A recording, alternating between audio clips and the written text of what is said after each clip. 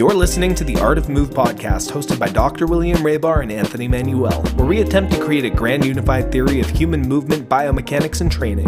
If you enjoy these episodes, you can watch them streamed live on nofilter.net, where you can interact directly and have all your questions answered in real time. 5, 4, 3, 2, 1. Ladies and gentlemen, welcome back to the Art of Move podcast with myself, Anthony Manuel, my good friend, Dr. William Raybar. We're out here in the Canadian Rockies trying to find the grand unified theory of human movement, biomechanics, functional movement, and training.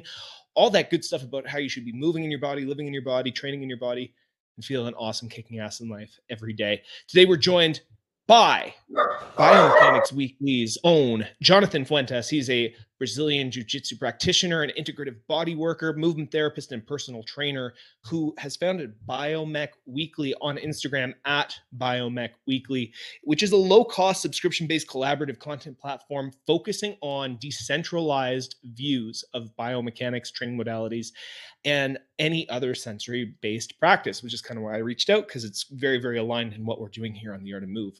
A decentralized approach sees human biomechanics modalities as a sensory technology that serves human beings to be more independent and empowered for their own self-interests, while not identifying with any of the philosophies of their creators. Trusting direct experience and testing everything for oneself first and foremost, especially with sensory experience. It denies any authority on biomechanics outside of ourselves and always emphasizes the supremacy of the experiencer, capital E experiencer, and what is useful to us in our studies of sensory technologies. These ideas have been influenced by cutting-edge philosophies rooted in futurism, specifically the book titled The Agathon Empire, published in 2020, which I haven't read yet. So I'm really, really excited to talk to you, man, because everything that I just read out there from the bio that you sent me, it really resonated with me. One of the approaches that I really like that you have is the sort of consciousness-oriented approach to looking at biomechanics, not having an authority figure attached to philosophies or training principles as it relates to biomechanics. So I'd love to talk to you about how you kind of came to some of these ideas and what your current practice looks like. I also saw on your page, some of your pages, that you're really influenced by classical Indian and Persian training philosophies, using some of the clubs, and those are things that I don't have any experience in. So I'm looking forward to just chatting overall, man. How you doing today? I'm good, man. Was working earlier, got up at 8 to work, got up at dawn, 6 in the morning, did some Qigong, drank some raw eggs, got some gelatin in my system, got a bunch of coffee and sugar, and then went to work 4 hours. Had a hard training session in the Florida heat. It is just so hot right now. Heat index is like 107 degrees. It's crazy. And I'm training really hard because I'm trying to gain some weight. So I have to train hard, have to eat a lot. And my metabolism is already adapting to a 4,000 calorie diet, which is insane. I don't know how much more I can eat. Maybe I'll just be this weight forever. It is what it is. The book is actually titled The Agathon Engine. The Agathon Engine. Oh. The author is not stated there deliberately, because it's just a world-building primer for the 2020s. It's a really interesting book. I don't have any kind of direct affiliation, like with the book. I'm not getting any proceeds from it, but it's a perfect book, I think, for anybody definitely interested in biomechanics, but for many different things right now, many different disciplines, people would find that useful, especially people I think involved with technology, people with a lot of money. Somebody like Elon Musk should have that book, should read that book. It's not a very long book. So basically, that book talks a lot about this concept that you've kind of read off a little bit in the bio, and that's decentralization. So listening to your podcast, your podcast is a bit of a decentralized podcast, or if not completely. And that's essentially what we need across a variety of fields and disciplines right now. We're kind of involved with sensory stimulus technologies, however you want to describe it, practices, training modalities, to basically regenerate the body, heal the body, regenerate the body, make the body more durable. The regenerative component of it is huge. Some of the things that biomechanics has to offer to people in terms of regeneration is kind of kind of like a secret, but not. It's a strange thing. You hear these I'm a clinician, so I work with messed up people all the time, trying to help them out and stuff. Like I'm sure, Doc over here does too. And, you don't hear too many stories. Maybe you hear like really amazing stories every now and then, but you don't hear too many stories of people like really regenerating from sometimes ailments that aren't that crazy, like a bulging disc, things like that. Like I got 4 bulging discs on my spine, 4 in my neck. And it was the narrative for them for, 10 years, or like that bad injury they got where they were playing sports and stuff. And biomechanics is basically a way for people to change the memory of the body, tap into neuroplasticity, retention, the tissue. When Jordan from Flowability said something interesting that one of the most observable parts of the body, from a scientific point of view, is the muscles. And that's kind of an interesting perspective. And biomechanics has a lot to do with neuromuscular activity, the nervous system, and the muscles. So I'll let you guys kind of go ahead and go off of that. So yeah, I like all those ideas, especially the decentralization idea, and that was kind of our intent right off the get-go. I became interested in this idea reading a book called The Creature of Jekyll Island back in the day, probably a good 10 years ago. It was amazing, kind of reoriented myself to want to move more towards that. Now, in terms of everything that you said, I really like all those, like, flowability, talking about muscles, being a clinician. I see the same things you do there. Where do you start? How do you have someone come in and be like, okay, here's where I start with this person and here's where I want to take them? Does it depend on their goals, or how do you orient that? There's these pretty popular posts in our circle from I think it's called like neurokinetic something, and they do like these like quick little posts. Do you guys know the IG handle off the top of your head? IKN? Yeah. So those guys, they do really good like short descriptions that I think has a lot to do with a kind of a decentralized approach to biomechanics. I can't say anything about their protocols and things like that. I haven't tried them too much, but I know their thinking is it's pretty good. And one of the things that they said recently was like, you can't really work in a set of protocols that may be a form of organization, of structuring knowledge for you to learn things. But when you're actually doing work with people, there's a lot of things going on outside of the realm, but of even assessment. But just talking objectively, quote unquote, a lot of it does start with assessment. However, how you interpret that assessment, what kind of techniques you use to address the data that you've gathered from the assessment, all of that is something that changes pretty much every session. And if you're talking about, in terms of like how every session is different, the nervous system that you're working with isn't the same every day. You know what I mean? And that has a lot to do with it too. And sometimes you do things that are counterintuitive to maybe the way that you're trained that end up getting you maybe a better result or kind of getting you to the same place quicker. Like say you're trying to address an anterior tilt, an ilium, typically, a generic thing is you look at the quadriceps shortening, maybe the iliacus. But maybe you did something lower on the superficial front line and you looked at the tibia, because that tibia, for whatever reason, because of a lack of really bad ankle immobility, is really affecting that hip. Maybe it's even has a lot to do with the big toe or the plantar fascia of the feet.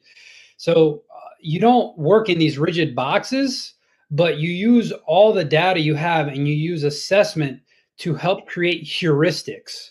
This idea of heuristics, of making sense out of the chaos so that you can basically have some kind of a starting point and make practical choices in regards to creating some kind of a beneficial effect with the least amount of harm possible.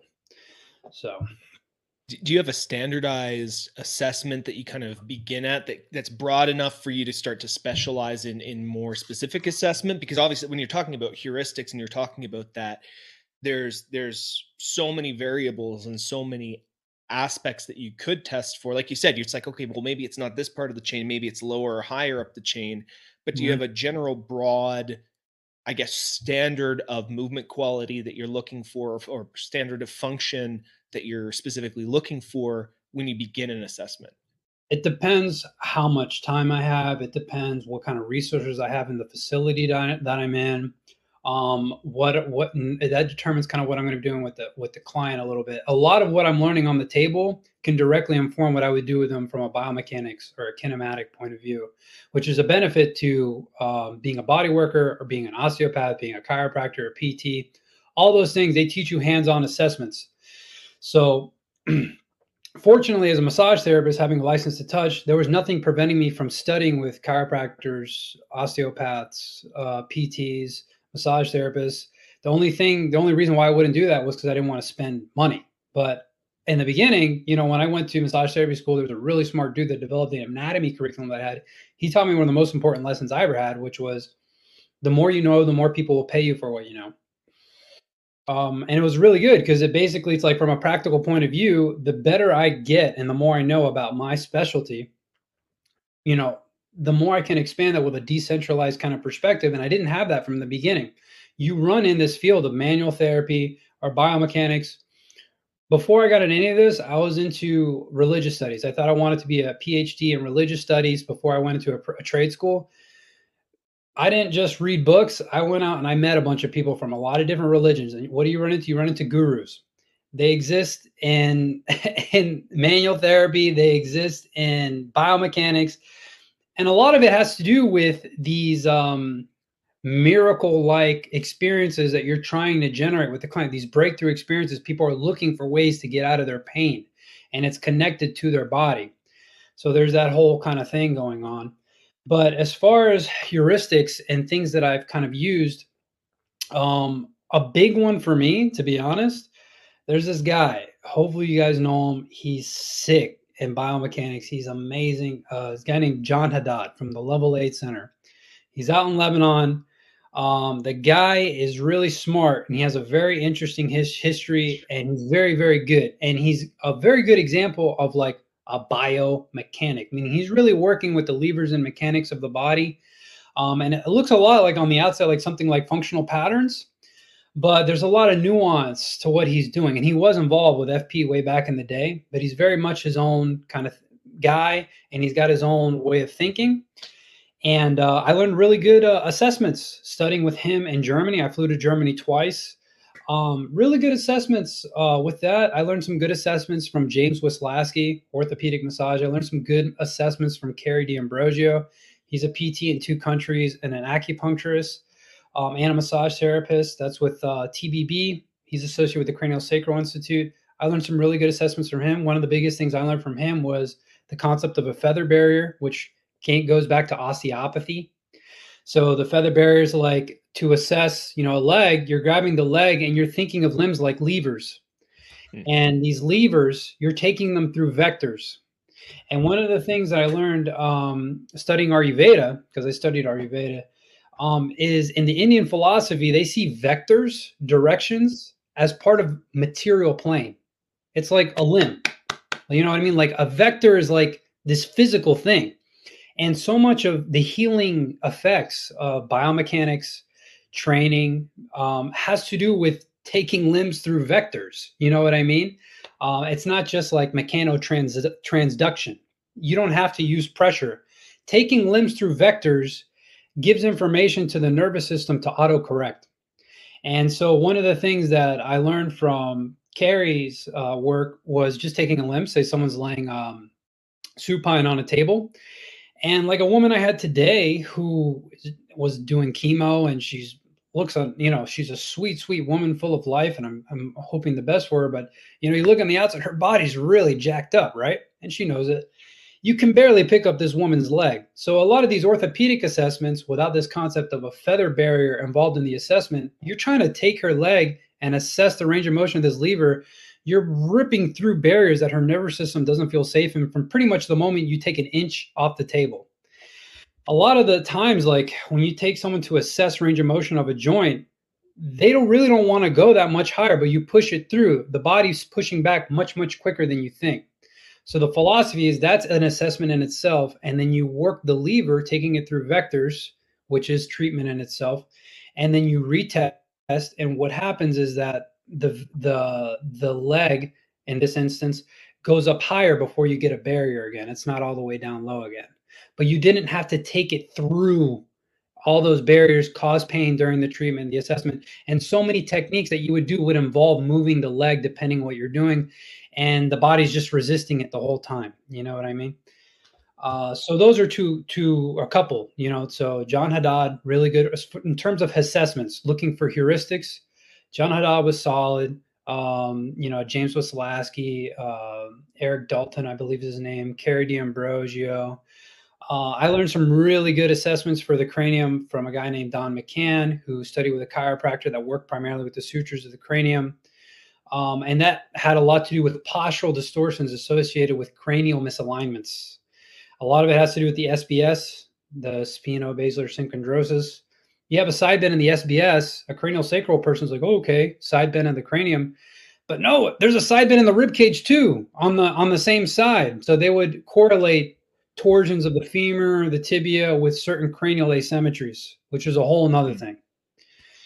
So yeah, no, like I would want to know how one would know, other than an X-ray, how the I can't remember what bone you said, the basically the sphenoid bone is tilting, I believe, right? How would you know that in an assessment? Bro, the worst possible kind of assessments, muscle testing. So muscle testing is going to get you the angle of the sphenoid bone? I don't do it that much. Okay. I just apply the technique, and this is a good thing. I apply the technique because I see positive effects. Fair enough. Yeah, you know what I mean? I see positive effects, and I can also feel the sutures moving, and I can feel that they're a little bit smoother. And another thing I notice usually after is that the soft tissue in the body, it doesn't resist myofascial release as much. It softens here. So let me ask you about that. With the skull, I work with the fascia of the skull, right? And I understand that, but I've never been able to manipulate sutures or be confident that I'm doing so. However, I do have techniques that I go pretty deep in there. How do I know I'm moving a suture? Honestly, man, I can't tell you. We're like in the business of manual therapy. A lot of it, is like in the eye of the beholder, so to speak. Yeah. There's objective assessments you could do. Like you could do, say, a cranial technique and then look at the pelvis again. You could look at the tilts of the pelvis. You could look at hip hikes. That's pretty good. You do some techniques up there. You're like, I don't know if this is doing anything. But then you look at the pelvis right after. You haven't done anything else. 10 minutes have passed. And the tilts are different. And the hip hike is different. So there has to be some effect, right? Like, you know what I'm saying? So you're trying to you're not trying to be crazy about what's true. Like maybe bullshit physio kind of takes it a little bit too far. But one thing about bullshit physio that I actually appreciate, he says this word. I've heard him say it once, and I thought no one in this field has said this word, and it has to relate to this idea of decentralization, maybe indirectly. It's this word called iatriogenic. I don't know if you guys have ever heard of the word iatriogenic. It's when treatment causes problems. Need to avoid iatriogenic effects at all costs. So the whole idea of like a decentralized approach, when the whole like manifesto / bio that you read so well, say you got a movement system and the spine looks a certain way, or you only put pressure on a certain side of the foot, you don't really know the extent of iatriogenic effects that might be taking. And the only reason why you would stay rigid with something in a certain way is because of an identification with a philosophical point of view, basically interpretation. So biomechanics and philosophy are not separate. The moment you start interpreting, you're trying to use reason, and you're not that far away from philosophy. Therefore, you need a philosophical model that respects the experiencer and is self-organizing and is not going to become identified with the objects that it's studying and experimenting with. And that's the whole point of a decentralized approach to anything. Well, that was one of the things that I really liked about the first bio that you sent me. I was actually literally having this conversation with someone yesterday where we'd tried so many different models and different theories. And this is the thing, like one of the things that I've repeated a couple of times on this podcast is like, this is by nature, this is a podcast where we're talking about movement and we're talking about biomechanics, but the map is not the territory. The finger pointing at the moon isn't the moon. That it's this idea that the discussions and the descriptions of movement and biomechanics are not movement and biomechanics themselves. That experiential element always has to be there. And you know, as much as I love talking about it, as much as I love to, you know, to explore the different models, to explore the different ideas, the rubber has to meet the road at some point. You have to have an experiential point. And if you're arguing, you know, bits and bytes here and there, like, I mean, there's so much debate online that happens between systems that ultimately what's the movement reality that's happening beyond the conceptual debate, beyond the conceptual discussion? What's the movement reality that's happening? I think that's a huge missing component when we're talking about it. It's like if a person is getting a certain result, that's great. You know, it doesn't matter if like in terms of the logistical details of how you got there or the proprietary intellectual trademark that you have around it, right? So this decentralized approach, I'm a huge fan of, because, well, I mean, I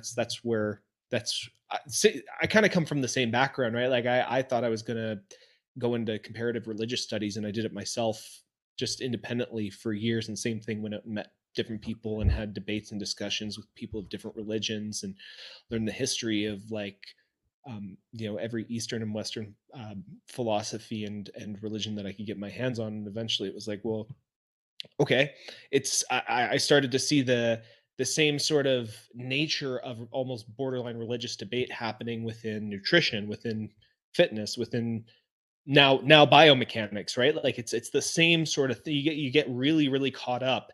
Hardcore. Well, yeah. Well, it's so niche too. And I was saying this to someone. It's like, in order for you to like think deeply about biomechanics, you have to go against the grain of a lot of mainstream golden cow fitness ideas and even mainstream academic ideas. And the types of personality that are drawn to going against the grain are like type A personalities, and sometimes big personalities with big thoughts and big ideas. They don't often mesh. You know, it's a lot of personality to meet in the middle. Mm-hmm.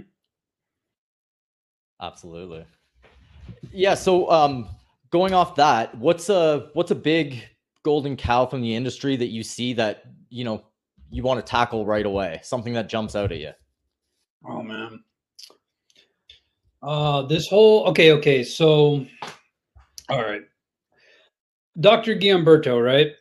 Dr. Giamberto was, I believe, the first person. He's from France. He was a hand surgeon. He was the first person, I believe, that actually did microscopy, so like microscopic video of fascia while people were still alive. Mm-hmm. And if you read his book, I think it's called like The Architecture of Living Fascia, of Human Living Fascia, some big book title like that. It's kind of disturbing what he found out, because it's kind of like how quantum physicists felt when they discovered quantum physics. It was kind of disturbing. So it's much more out there than I think like what Tom Myers and Anatomy Trains is. Tom Myers Anatomy Trains is great. I think levers are great. You look at Adrian Barr and the way he thinks about levers, amazing. You know, Adarian Barr, I believe is his name, a gait specialist. The way he talks about levers is really interesting.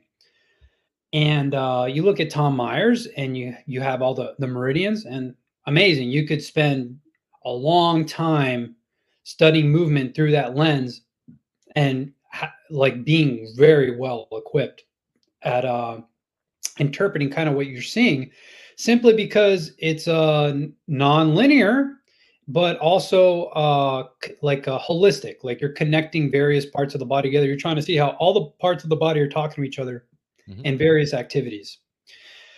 But what Dr. Giamberto found out was crazy things like fascia behaving with its own consciousness and its own intelligence, doing things where it's not operating according to a model.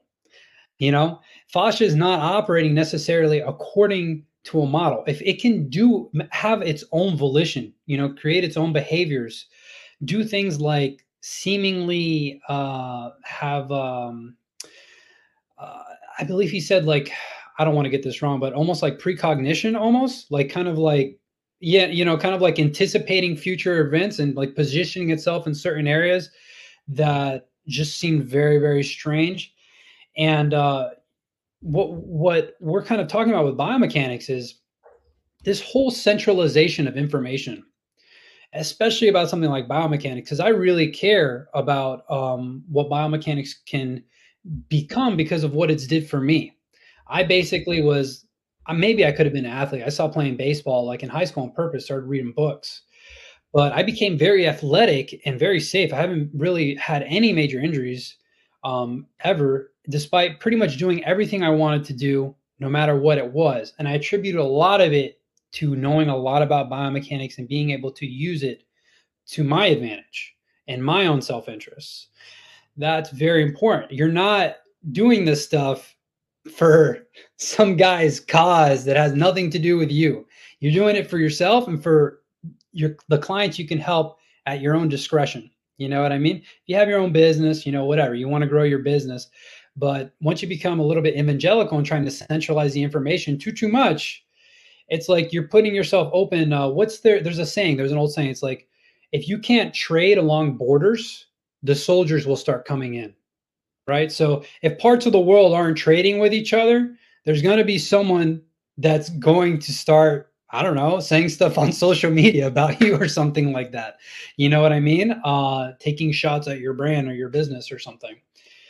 So the whole centralization really is the big kind of like the big thing that I'm really focusing on. I'm really focusing on just on this like decentralized approach, was explained really well in the Agathon engine, because according to Dr. Guillaume Boucher's research, fascia seems to behave in that fashion. It seems to behave like when he's talking about how fascia behaves, it's basically, if you ever seen Stanley Kubrick's 2001: A Space Odyssey, the alien scene with the geometric like shapes, you know what I mean? It's like there's these like seem to be recurring patterns of shapes, certain shapes, which is really interesting when you think about like Platonic philosophy and Pythagoras and stuff like that.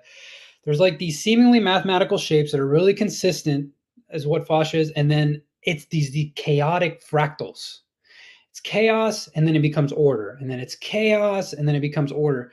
And he makes a point in the book, in his research, which is some of the most objective research that exists, in my opinion, far more objective than how you interpret video of people running. You know what I mean?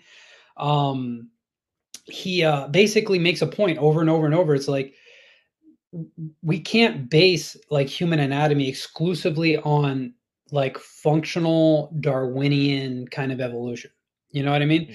Like it's something much bigger, much more mysterious than our so-called anthropological history. Let's not talk about how long human civilization actually is in Egypt and all the crazy stuff out there and Graham Hancock's research, because we know that the field of anthropology and the field of history are deeply intertwined. And yeah, it's not that far away from like human anatomy and our interpretation of like why things work the way they do in human anatomy. A lot of it is based on anthropology.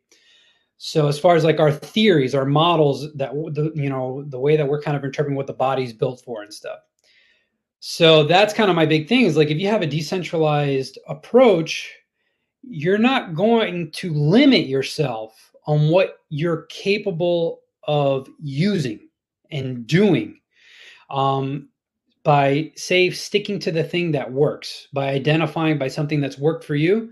My whole deal is like, keep seeking knowledge, keep trying to expand your abilities, the powers of the human body, its ability to regenerate, to more acquisition of different skills in your body, so that whatever this little group is, it can kind of do whatever it wants to do, us, or whatever they want to do.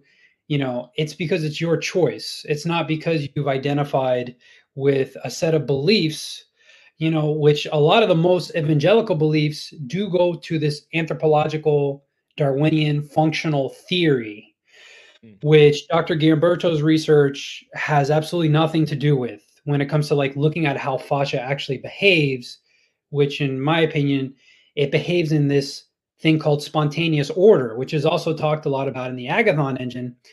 And spontaneous order is basically, there's this philosopher, I forgot his name. I used to know his name, maybe Hobbes. I think it's like Thomas Hobbes. He wrote this book called The Leviathan.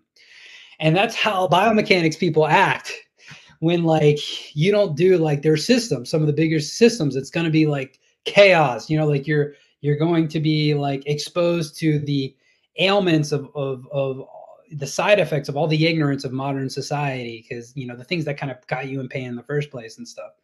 The Leviathan, the whole idea is like, if we don't have like this set of moral compass, which comes from like a rigid religious belief system, the world is just going to fall into chaos.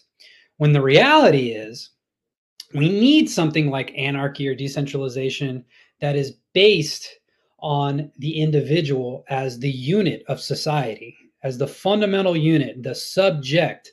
That is the unit on which everything is built off of. As long as you don't rob and kill other people or do horrible things, anarchy will be spontaneous order, which is exactly, if you look at Dr. Giamberto's research, how fascia seems to behave. It seems to behave in anarchy. In other words, spontaneous order. It self-organizes in these chaos to order, chaos, and it just never kind of ends. And that's spontaneous order. That's my kind of idea of like anarchy, and it has to do with decentralization. So when you are kind of based on the experiencer, you'll be able to surf, this whole process that your own body's trying to take you through with autonomy and with far greater efficiency. And you're not likely to be caught and snared along the way, and your cures end up becoming your poisons, and you won't be able to make use of new poisons or old poisons that are actually cures for you. You know what I'm saying? Like, you won't be able to make use of everything that's available to you. Things that you hurt you before are now medicine. But that would never happen. You'd never be able to interpret that if you're operating in some kind of a centralized fashion where you're identifying with a one best way kind of belief system that's inhibiting your intelligence and inhibiting your proprioception. So yeah. I think there's a certain type of person and that can gravitate away from the masses, right? And the masses are the masses for a reason, because most people like to find a leader. They're not sure of themselves, and it's easy to gravitate towards a guru, especially in this field, right? Like, he's got the knowledge and I'm going to stay there forever and obtain this knowledge. And then you get caught up in the community aspect of it. Another thing you were saying about the spontaneous order, I believe that's an anarcho-capitalist philosophy. I love it, right? Like, decentralization, anarchy does not actually mean no rulers. There always is a structure. It's just decentralized as much as possible towards the local community where it actually benefits somebody, right? And that goes away from the idea of having a centralized leader. Back to another thing you were saying about the fascia and precognition, I believe you were saying, with the fascia and having a that is based off the first principle, in my belief, that the mind is actually organizing all the events, because we were looking for the organization from the mind. It's not there. So therefore, the first principle is like, well, it's not there, so it's the organization that's the problem. What if it's not actually coming from that centralized structure in the first place? Any thoughts on that? There's a really interesting idea out there that the unconscious is actually a reservoir of future perceptions, of like future thoughts. Think about this from a philosophical point of view. Let's do a thought experiment. You literally can live forever. Okay, you're an immortal. You literally can live forever. Okay, we're doing this thought experiment. Okay, I can live forever. The future is always a mystery. You'll never actually, because you're always in the present. So there must be some kind of a function that is precognitive. It almost has to be, because the future exists, but it's never actually in front of you. It's always in the dark, in the unconscious. You get what I'm saying? Oh yeah. So there's something there, you know. That's even logical in my head there. It's logical. It's logical. It's a logical thought experiment. For sure. Anthony, anything to add to that one? Yeah, I have a lot of, like, there's so much that we're covering, and I'm kind of making all these little connections. I don't know if in your comparative religious studies, if you ever kind of dipped into Taoism at all. Man, But I read almost everything. yeah, so Taoism, people kind of know, like, the main text of Taoism being the Tao Te Ching, right, which was Lao Tzu's basically manifesto of the Taoist philosophy. And not a lot of people have this interpretation, but he wrote it as a manual for governance for an emperor, for a ruler, right? And his whole thing is like, don't govern the people and they'll find their own way. It's like water will always find its level. The same thing with these macro societal structures. It's this idea that from within chaos it will, and it's interesting because it's basically saying, like, as a leader you will find the most harmony by allowing the most chaos, and it's this self-organizing principle of finding order from within chaos. And I found that really interesting, this idea that the Tao, this invisible force that, as soon as you try to describe it, it isn't the thing, but this self-organizing natural principle is that order within chaos, within order within chaos, ad infinitum, right? And so this is a kind of the question that kind of arises for me is, with this sort of, with these layers of abstraction, and not like maybe compartmentalizing this idea of an evolutionary or an anthropological basis for looking at the human structure. I know that's a big argument. Use everything. If it's useful, use it. That's my thing. My thing is actually utility, but for the person, the individual. That is my thing. That's for me, that's a fundamental thing. So I guess the question is within these abstractions and within, this mass variability, is there something that is correct? Is there a correct biomechanics? Is there an optimal biomechanics? And that for me is like, people talk about the optimal gait pattern, the optimal mechanics for, athletic endeavors. We've been kind of having a discussion with a pre-assumption that there's a correct way to move, or there's a correct way to apply the gait cycle, or there's a correct or a more correct, we kind of liked using Goda as this map because it kind of existed on a spectrum where it's like the further you are to these good patterns, the less injury and the more efficiency you tend to experience. The closer you are here, the less efficiency, the more force absorption, and the more injury you experience.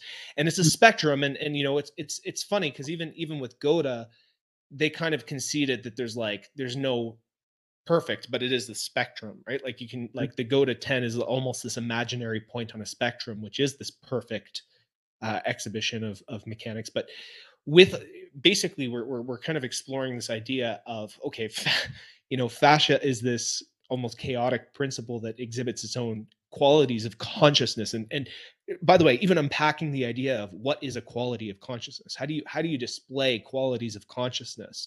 My brother and I have conversations all the time because he programs artificial intelligence, and he's very invested in programming, right? And there's this whole right now a popular topic is like, did this Lambda AI that this Google employee just programmed, did it actually demonstrate qualities of sentience, which is consciousness, right? So I love the news line on it, because it said it seemed like a precocious child, and that's just so cool for like AI, if it really is becoming sentient right now, that's how it's behaving as like a personality according to us. It's so interesting. I'm not buying it.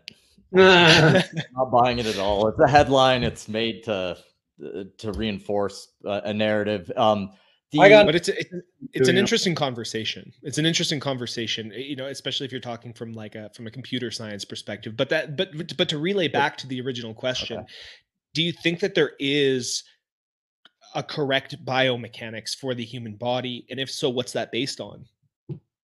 I honestly do not think so. And I actually think what is correct is what is useful to a person. And that changes. And it's also dependent upon the person too. So it's a radically subjective model that I use. That means you basically like you have ultimate freedom to test everything. You bear the burden of responsibility, your freedom to actually test things, be honest about your investigation about them, how they've affected you, and then to abandon your own conclusions, especially the things that have actually worked for you. If it really truly works and it really has truly affected your biomechanics, it will be residual. It'll be residual, meaning it's not necessarily going to go away if you leave it alone. You get what I'm saying? So if you do GOTA for 3 months and you got the GOTA download and you're like, damn, this really helped me. Now I'm going to deliberately stop doing it. And I'm going to try something else that might be useful for me in another way that's different, see how it feels in my body. And then you keep learning. You keep learning, you keep doing things. And as far as like developing a model for biomechanics, develop your model. Develop the best model you could possibly do. Develop as many of them as possible because the human mind is capable of holding infinite models in its consciousness and making sense of it neuroplastically if you're operating in a decentralized framework. If you're not, you're going to have cognitive dissonance and an aneurysm every single time you go face a new model. But if you don't do that in the first place, you're just the sky is the limit. There's absolutely no limitation. You just keep learning, abandoning, sticking to things. Things will stick to you, meaning things that you've developed and cultivated in your body, certain neuromuscular associations, certain motor patterns and qualities. They're not just going to vanish. You may do something one way, say with GOTA, but another way of doing things as far as like, I don't know, like lifting weights, you know, whatever, non-GOTA or something like that, you're not good at it anymore and it hurts more and you complain about it. But if you just would stop doing that and get back good at lifting weights and then kind of cycle through things and then figure out what kind of cycles you like to do in your own personal life to get to a bigger goal, of like freedom and ability of things to do, where you kind of repeat exposure yourself to systems and their stimulus, because a system is just a constellation of information. It's just structured information with its own filter, you know, its own conditionings and things like that based on the interpretations of its creators and stuff. And you can take that and you take it and you learn from it, and then you go ahead and you move on and you study something else. One radical expression of this in the biomechanics world, and people look at him, they don't take him seriously. Some people do. I would take him seriously because he was a professional athlete, is Benjamin Aguilar. That guy, you look at him doing stuff, Benjamin Equilibrium, you're just like, what the fuck is this guy doing? But that guy studies so much stuff, and he was a professional athlete too. And he's having fun. You know what I mean? He's having fun. He's doing all kinds of different things. That's not what I mean necessarily as far as like what it looks like to you, you know, whoever's listening to this. But it's the idea of not being bound by the tools that you're using. That's what's really important. Yeah. So you're really speaking to the person who's already in biomechanics and who already has this thought process, because to even get to what you're saying takes a lot of work to be able to listen to yourself, to be able to feel in your body, you know, like if I was to go out right now and run up a hill and try to run down, I'd be fine because I've done it a million times. But take the average person, they do it, they're going to fall on their face and injure themselves. So there may be an optimal pattern at a certain point in your life. So are you really speaking to the person who's already in biomechanics, who's already figured half of this out, and stopping them from going towards the gurus? Is that really? That's a big thing for me, because there's so many smart people in biomechanics and they're so obsessed with it and they're learning so much, but they're not really tapping into their own intelligence. And if they start doing that and they start creating a catalaxy, which is basically like free exchange of information, and there's frith. Frith means like the peace and friendliness that underlies exchange and in an economy. So if there's frith and there's catalaxy among biomechanics practitioners, the influx of information will just be absurd. It'll be absurd, the influx of information. But it's so hard to even get necessarily to that point. And you know when it really comes out? It comes out usually not always in the big general ideas like we're trying to get on now, but specifics among practitioners. It's almost like jujitsu. You're going into half butterfly half guard into ashigarami, and there's this sweep, and then everything's very, very, very specific. That's not for the general public, but when it comes to the free economy of information and a decentralized format and really embodying intelligence and the future of our society and really stepping into those shoes of like totally taking full responsibility of your own intelligence, it really comes a lot in the specifics of really being scientific and like, but if you're locked up in a system, that free exchange of information, it's going to be stifled and it's going to be very complicated. So that's very important for me. But as far as for like the general person, I think a couple things. I think like general stress, ways of getting into your body that dramatically reduce stress and connect you in your body. There's a couple things like Qigong. I'm a fan of Qigong. They're very gentle movements and they can be very profound and very effective and very beneficial for the fascia. Like there was a time where I just removed all these fancy biomechanics modalities and other great corrective protocols or whatever and just did Qigong, and I'd get huge benefits just from that. And it was enough for me with all the intense stuff that I put my body through between weightlifting and jujitsu. So I know it works, and it's like a good thing if you put, the time into it. Visualization, like just feeling your body somatically, closing your eyes, sensing your feet, going all the way up. You don't have to do anything for that, but doing that stuff like repeatedly, I think helps a lot for people. Obviously there's like basic things that are probably pretty important. You can reference somebody like Escher Gokul, ways of like sitting in a chair. Yes, the lumbar has that curve on the bottom. We should kind of respect it and kind of like take it in consideration. I'm a fan of the posterior tilt too, like as far as like things like PRI does and stuff like that.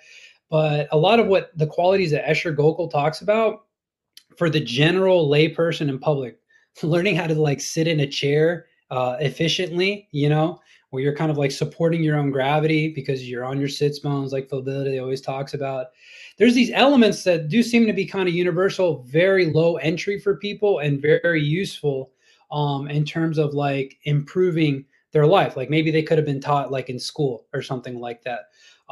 But everything else, like the protraction and the TVA, always like the blowing, like all these other things is like, yeah, when you're doing the system and the modality and trying to work with that and learn from that, fine. But as far as like the general public, I'm never going to use a specific model as being the best for like general public because it almost never works. So you kind of have to like kind of take a step back and being like, well, obviously people do better when their stress levels are reduced and they're connecting with their body somatically at the same time. A lot of people have a tough time just sitting in meditation. So doing that like as a practice is hard for a lot of people, like sitting or being in a chair and stuff like that. But if you're like focusing on your body, whether doing Qigong or like somatically focusing on different parts of your body, another one too that is really good and very low entry as far as like effort and stress is Feldenkrais. Feldenkrais is super underrated. Feldenkrais, you're just like doing, like I did Feldenkrais. I had some problems with my jaw a long time ago. And I'm gonna tell you something crazy. All right, so my jaw was pretty good. Go ahead. What is Feldenkrais for people who don't like? I don't know what that is off the top of my head. Feldenkrais was founded by this guy that did judo, and I don't know exactly where it was from, and I can't say too much about it. I don't know too much about the history of it, but what I was doing, I'll tell you my experience when I was doing, say, like jaw stuff. They focus on basically you doing these movements with your body with the least amount of effort possible. So like literally the least amount of effort possible, and it's usually very, very, very, very easy to do, and you're very relaxed doing them. And then they're connecting with like I can't say too much about it. You should maybe interview a Feldenkrais guy sometime, but it's super underrated. And they'll like, one thing I did was like put my tongue on the roof of my mouth, slide it all the way to the back of my molars while like I'm looking up with my eyes or something like that, or maybe like tractioning the top of my head just a little bit. You see MoveMed doing some stuff like this, with Nay. But I don't know how transferable it is with that. Another one that's pretty good too, as long as you don't make it too stressful, simple things like nasal breathing, so like Batechio was a really good thing. I think for like a lot of people just learning how to like nasal breathe. What they can't do it, do something like box breathing. So like, like in 2 seconds, hold 2 seconds, out 2 seconds, hold the exhale for 2 seconds. But that pause in between breaths really does have like a profound effect on the vagus nerve and like dramatically reducing stress levels for people. So what I'm hearing is you don't mind learning from multiple different systems, and you don't mind even a maybe like a modular approach to categorizing different things, but even within that categorization and the contextualization of everything, you're still saying it's like, yes, you might have a really great system and it might apply to a broad context, but it's still always context. It's still always based on individuation. It's still always based on Exactly. Like the goat seated postures, like the little goat stuff on the bottom, things like that. It's like once things getting into high stress, it's like the person has to really make a choice to do that.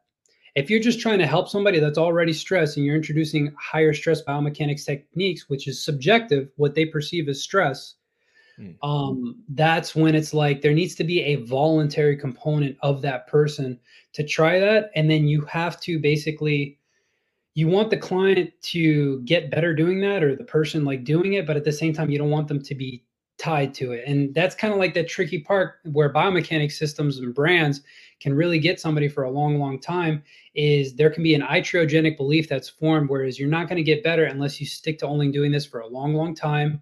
And if you go back too fast to doing other things, you might get hurt. And you might get hurt if you do this, the nocebo that bullshit physio talks a lot about, the iatrogenic idea, that's a problem not only for biomechanics practitioners, but for just people, the general public that don't know nuance about biomechanics, that are trying to use it for their advantage. Yeah, I think that can be done in really any field. I see it in, Correct. massage, chiropractic, physio, medicine, everywhere, right? Like the same thing happens. Yeah, that's all interesting stuff. In terms of the nocebo effect, how do you navigate that? Like, because every industry is going to have it, it's like, isn't there a trade-off there? Do you know what I mean? If someone comes into the biomechanics field and there's a nocebo effect everywhere, how do you navigate that? Not everyone's going to be able to.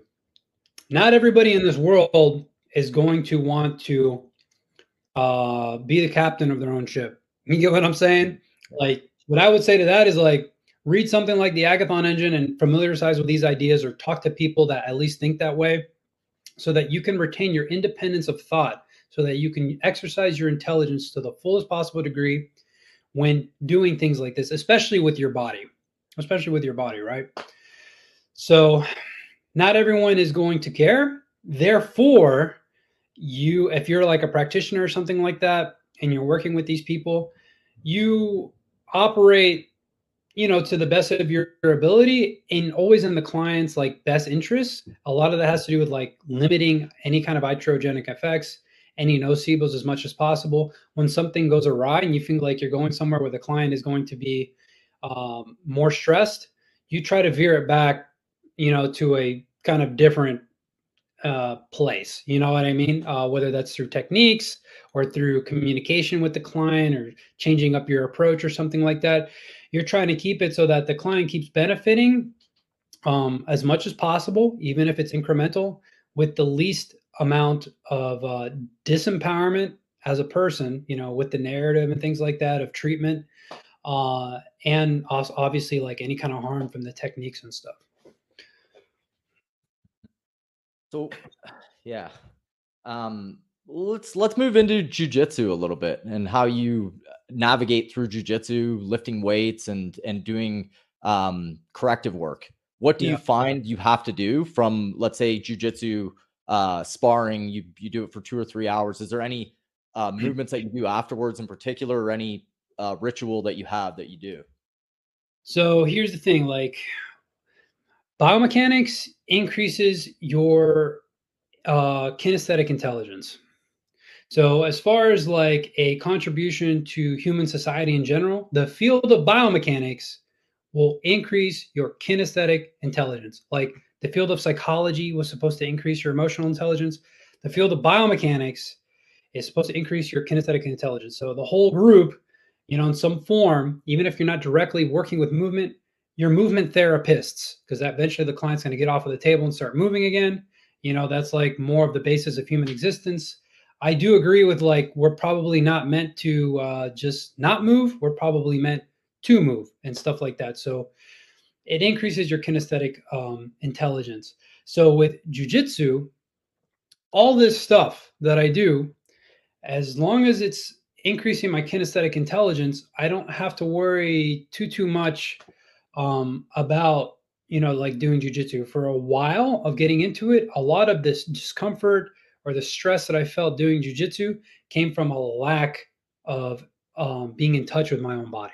The more in touch with your own body, the easier jujitsu is going to feel in one sense. In one sense, as far as like your reactions to stress, someone on top of you, someone crushing you, you being crushed, you're being in touch with your body, your kinesthetic intelligence will kind of make it easier to deal with that stress on your body rather than just like being super reactive.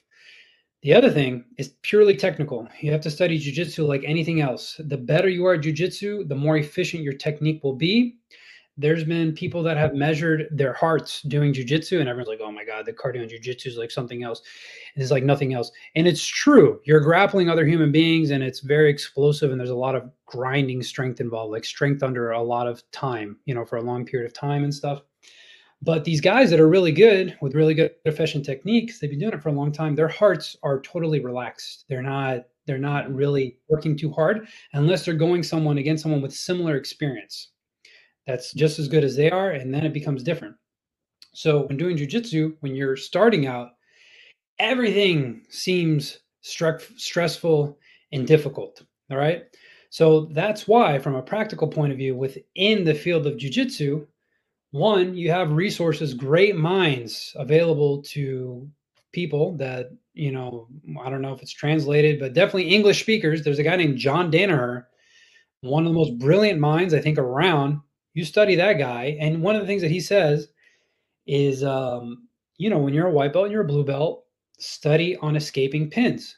You are going to get crushed. They're going to be by all kinds of different people.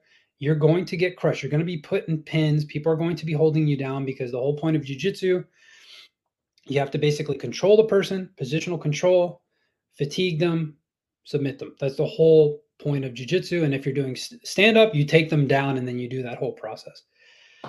So if you're developing efficiency with like pin escapes, and I did a DVD on side control escapes with Ryan Cialiola, Unpinnable. It's on BJJ Fanatics. It's a great video.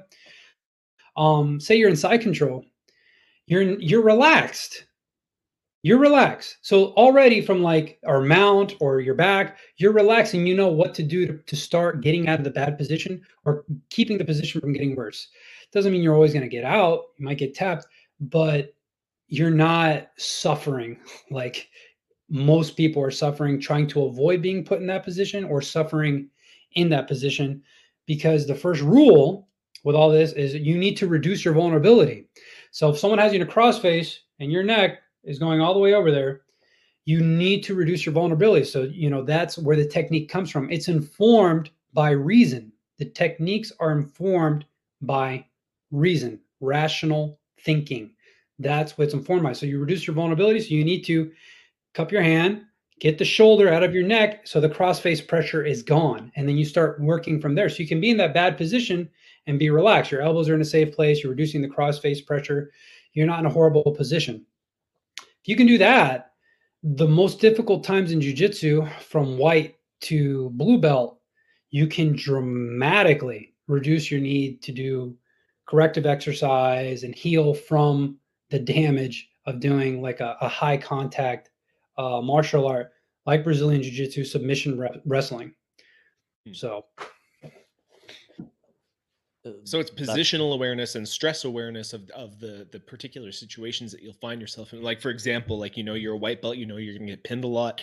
You learn how to adapt to decreasing the amount of stress that you're going to be receiving in those situations, and then you have to address yourself less with corrective work.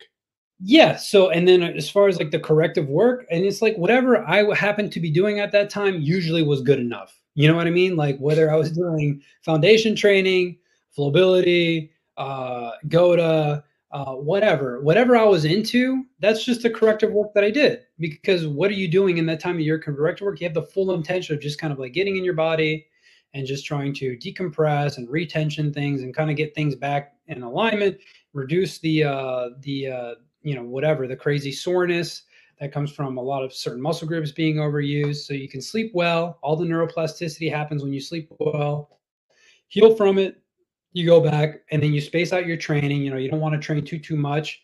Like with weightlifting and jiu-jitsu, you try to space it out as much as possible. That's like a very practical like piece of advice. You don't go lifting and then jiu-jitsu after. I've done that. It's not as good as if you space it out.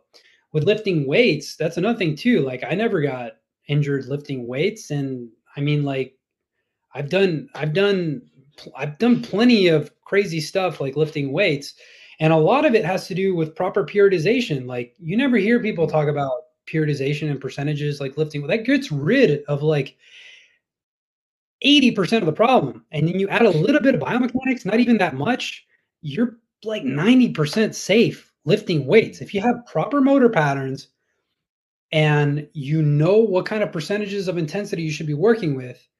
It removes dramatically a huge part of the problem of lifting weights if you don't have a injury that makes you feel unsafe in your body. You can have an injury, but if you don't feel unsafe, you can lift weights. It's feeling unsafe that creates a problem when lifting weights, when doing jiu-jitsu. Well, it's funny you say that because, I have had a lot of lifting injuries, but they have all been when I'm trying to push myself to the maximum extent. Like I've had periods where I have done very, very smart percentage-based periodization training where I used to write out like 6 months of reps and sets and weights. Like I wrote out every rep, set, and weight for 6 months of the year, and I hit all of them with no injury. And that's when I required the least amount of mobility work, the least amount of like foam rolling back when, like this was like fairly amateur lifter, but I got myself up to like really, really good numbers on barbell lifts without any complications because it was planned and periodized work. But oftentimes when I'm just, going in the gym and being an idiot or like doing way too much volume or not planning and not having that structure of basically planning out a progressive stimulus, that's when I've experienced the most complications, the most mobility issues, the impact on my own biomechanics. Obviously over specializing too, like because I would just basically do barbell. Like there was a period in my life where I'd do barbell, dumbbell, and strength training work, and then I'd sit. I'd sit or I'd walk on a treadmill for a little bit for cardio so that my heart was going. But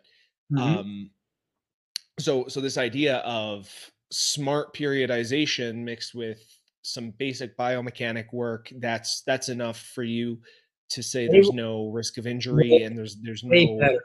Way better. It's way better. May not be perfect. If you know your body, you're in touch with your body, that'll fill up the remaining gaps. And whatever little problems you do have, it won't take you away from lifting that long. God forbid an accident happens. I'm sorry. That's life. You'll go on. You'll heal from it. Don't let it prevent you from doing the things you want to do. If you feel unsafe, you don't want to lift for a while, that's totally your choice. But don't be like, oh, lifting is the reason why that happened. If you lift again, it's going to happen again. Absolutely. Absolutely not. You know what I mean? Like, we don't want to be bubble boy. We want to basically, or bubble boy or bubble girl. We want to do the things that we want to do. There's one thing you can't argue about lifting that you don't see a lot in biomechanics. And it's like, it puts muscle on your body. And when you're young, like a lot of people that are into biomechanics are into, you should, in my opinion, if you're going to do it. And, from your late teens, your 20s to your 30s, so that you have some muscle in your frame to maintain in your 40s, 50s, and 60s, because it's a lot better for you to have that versus not. And there's a lot of people that, are losing all their muscle mass because they're not lifting at all. It's like, dude, just pick up some weights, just lift just a little bit. You know what I mean? Using your body as levers. There's one good piece of information that came from the guy who wrote the book Biotensegity, Graham Scarr.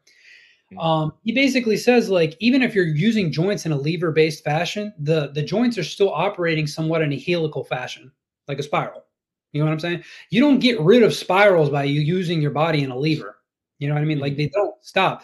Blood spirals through your fascia and your tissue. You know what I mean? So it's not like, and for me doing it all this time, whatever. I haven't posted a gait cycle video in the first place, but me doing everything I want to do, which was what matters to me, I've never had a problem doing it. Doing jujitsu, walking around, going to sleep. I'm able to do whatever it is that I want to do. How much weightlifting have you done? Because I come from a weightlifting, I've done it my whole life. I don't have a big frame. I was up, benching near 400 pounds, doing West Side Barbell type of programming. So I got to a point where my body was just at the end. You know what I mean? Yeah. Like I was loading heavy weight and Yep. getting injured. Where does a program like that fit into someone who's already at a higher level with it? That's a really good question. I'm going to hit that point at some time. My big goals for weightlifting aren't that big, and I'm not that far away from it. Right now, I'm not really training strength. I'm not trying to get to the 400s in my deadlift comfortably, or in my squat comfortably, 300s on my bench. My goal is maybe somewhere in the 300s for bench, deadlift in the 400s, squat in the 400s, because double your body weight. There's some reason to believe if you can lift double your body weight, it's like you're kind of like maxing out your strength more or less, unless you're a competitive power lifter. And the things that I'm interested in doing are just having general strength for life. You could get away probably with even less than double your body weight. Maybe for combat sports, double your body weight is a pretty good rule of thumb. But when you're kind of like at the end, I mean, you just basically need to maintain, and you pick a modality that you like, where you can check your weight and you can just add safely density to your muscles, and then choose to switch the intensity whenever you feel like it. Use a good periodization if you want. There's so many different ways that you could do those numbers. I had good success with West Side. When I did West Side Barbell, I think for people that don't feel like squatting, doing something like a box squat is nice. You know what I mean? Like, you're not going to be like that sore the next day or something like that, doing something like a box squat. In my experience, adding variety to strength exercises instead of trying to max out, not knowing your percentages on the same lifts. One, it's fun, and you get a bunch of different ways to PR. So there's a psychological benefit. Okay, I got a PR on my floor press, got a free PR on my bench, and your absolute strength, just keeps on kind of increasing overall. But when you kind of reach the end for your own goal, say you're not a power lifter, you're not an Olympic lifter, I would think it would give you more freedom, because it's like, well, maybe I can try different kinds of programming periodizations. Maybe I can just learn these principles and do it on my own, to where I can maintain where I want to maintain, not get hurt there, and then train in different modes, whether it's more for speed or strength, or a variety of modes simultaneously, like kind of West Side does: speed, strength, speed, absolute strength. There's so many ways you can funnel it. I like West Side Barbell. I like Alex Bromley a lot. I think Alex Bromley's a super smart dude. He has a great video on I Hate West Side up on YouTube. You know what I mean? And I like both of those guys. Like, I'm doing stuff from Alex Bromley right now. Maybe you just want to do some bodybuilding workouts. Like, N1 is a super biomechanics focused, not interested in getting injured, weightlifting, not weightlifting, like bodybuilding education platform. So I would recommend something like N1, where everything they consider the vectors, they consider, all these different kinds, like EMG data, so that you're doing the most efficient possible movements for hypertrophy, and they lay out the stimulus for the program design, because that's what it's going to do. Like, the program design is really important when lifting weights, because it's ultimately going to create the stimulus for whatever cycle you're working with, which is usually like an 8-week cycle or something like that, when you're really trying to have a stimulus create an effect in your body. It's a different art. It's a different science when you're like lifting weights. Definitely, I think in general, when you're going to like lift weights, you should have a plan and an intention. What do I want to do? Do I want to gain strength? Do I want to get hypertrophy? Am I willing to maybe get injured? Do I absolutely not in any circumstance want to get injured? What kind of strength am I developing? And then you find programming that fits that, within the kind of like range of intensity that you feel like putting yourself through and dealing with, you know?